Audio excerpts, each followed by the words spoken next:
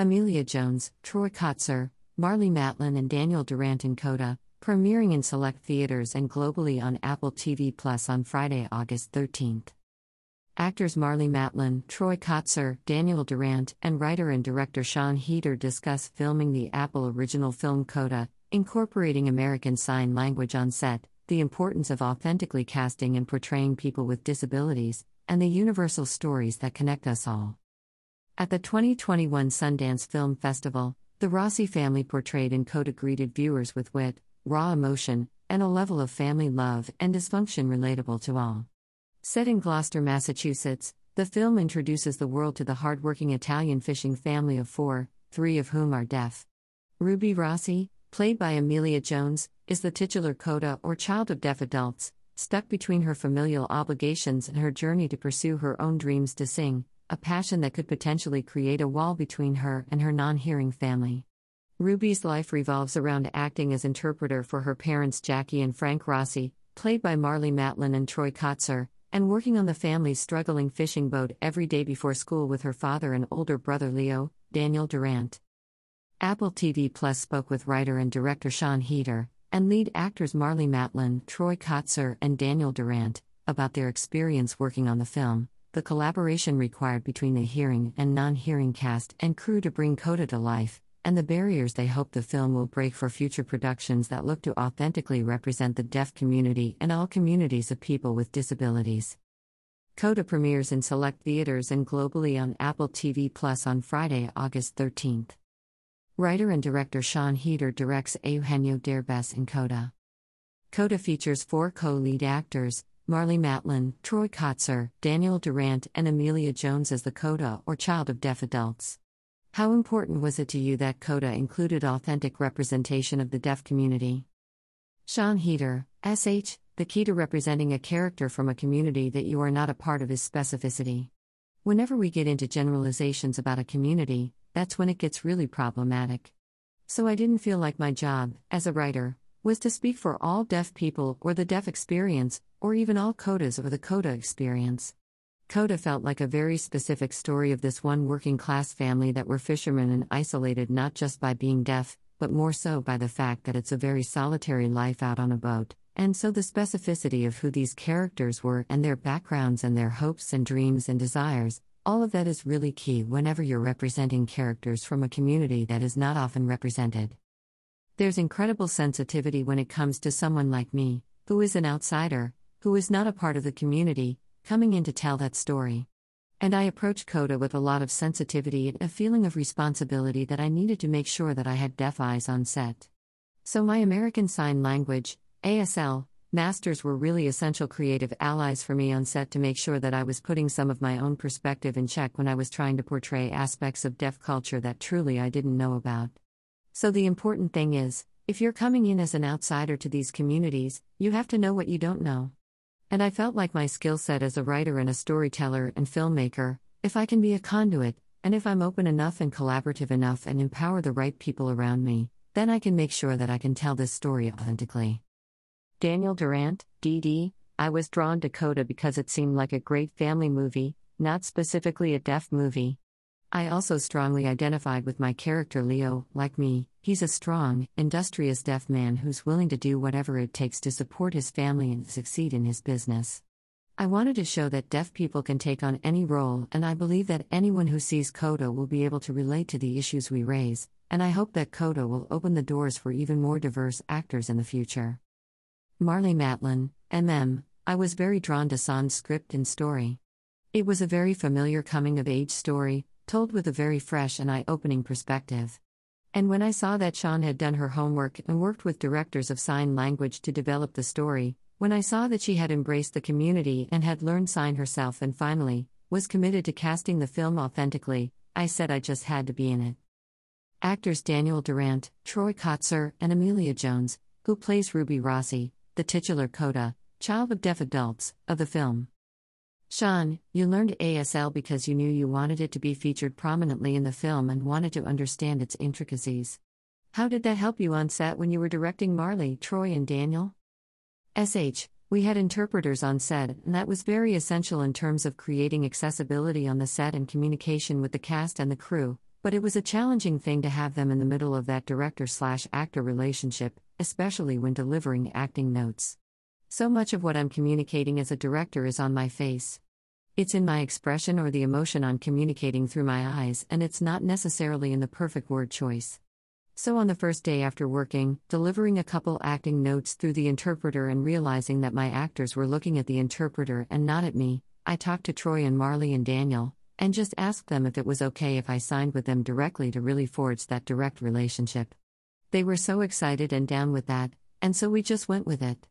We found a way to be in it together and form really strong connections, whereas sometimes we were using sign to communicate, sometimes we were using our bodies or gestures, or I would be acting something out which, as a director, you're told never to do. In this case, it worked wonderfully for us. Also, I remember one of my camera operators coming up to me on the first day and asking, "Well, how do I tell Troy to move over?" I said, "You have a body, you have hands, you can gesture, you can touch his shoulder, you can point him in the right direction." So it was really about getting everyone in the crew to get over being self-conscious and realize that we have many tools at our disposal as humans that we can communicate with. Were there any key lessons you took away from that experience? It was cool for me to find a new way to work as a director.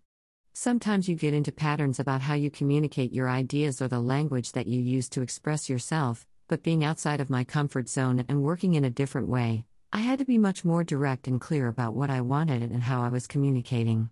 It's something I will take forward into all of my work, saying less.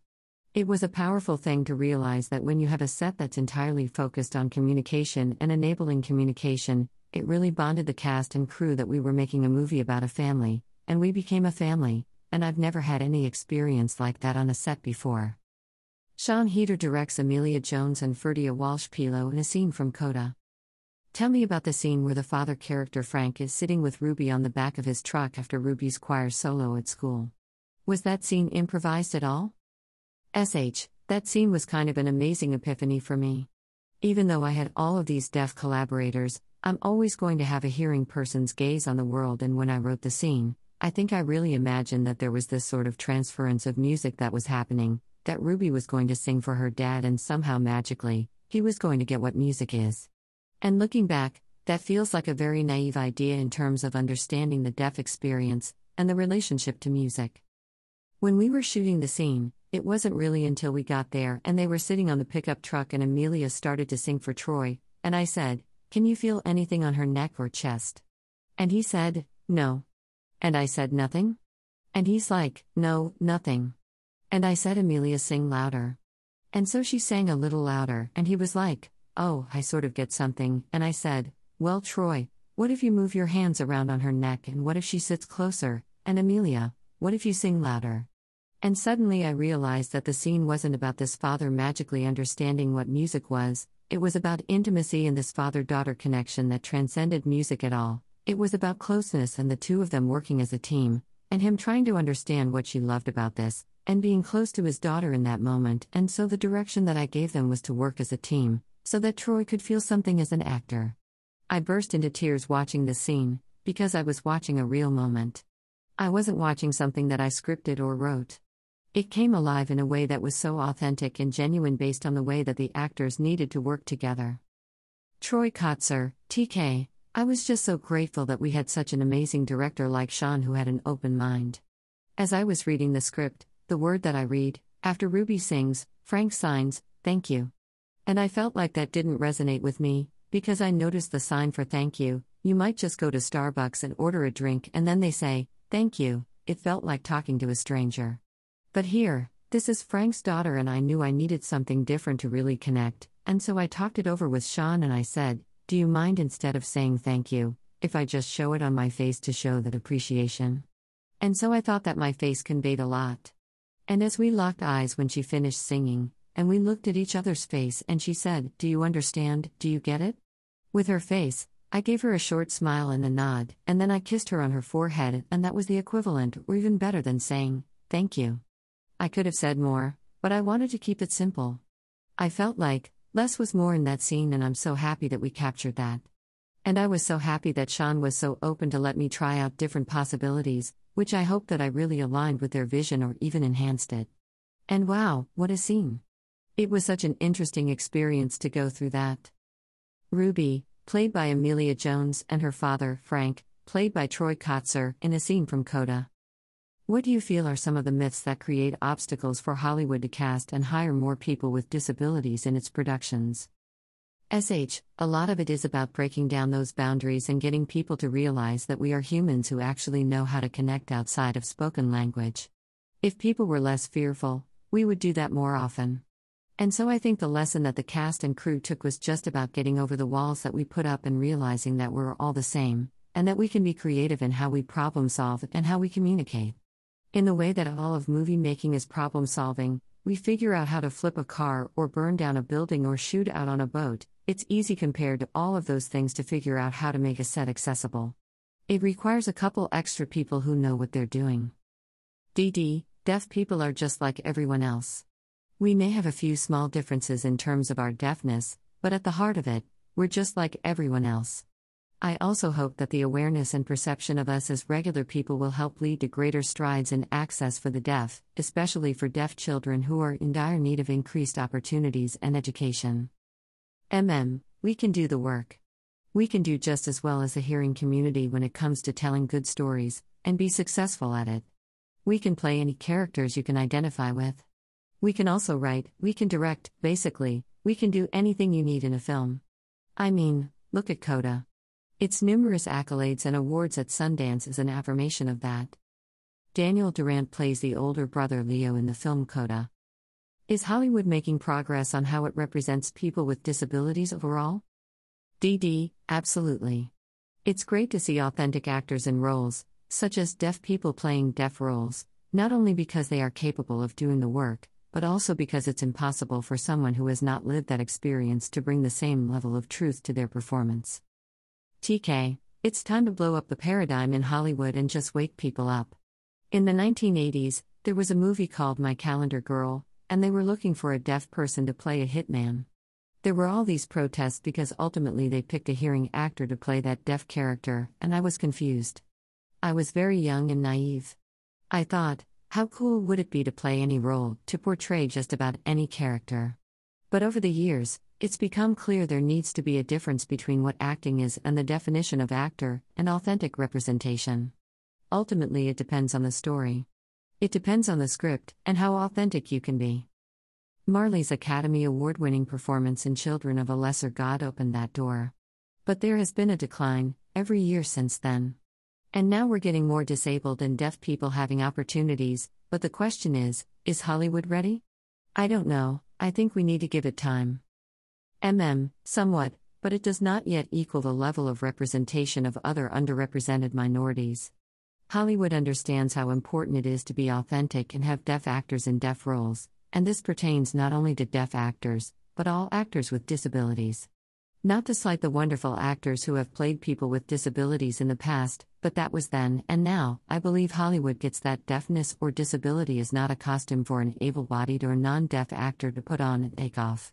What hasn't changed is that I still think that discussion about the importance of diversity still ignores the lack of representation of people who are deaf or disabled. It's also a fact that if and when an actor is included, it's in supporting or background roles, as if somehow deaf and disabled people occur in a vacuum or that we lead solitary lives. That's why Coda was so freeing for me. 3 of us, deaf actors, in leading roles, communicating entirely in sign. What a wonderful breakthrough, it's one I hope will continue.